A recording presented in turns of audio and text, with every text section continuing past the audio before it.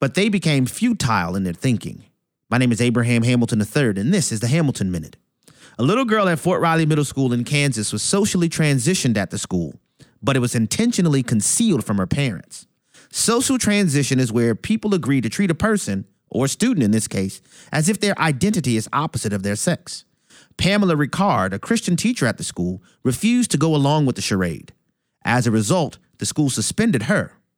She secured representation by Alliance Defending Freedom, sued the school and district, and Ms. Ricard was ultimately vindicated. After Kansas school officials socially transitioned the child and fought to conceal it from her parents.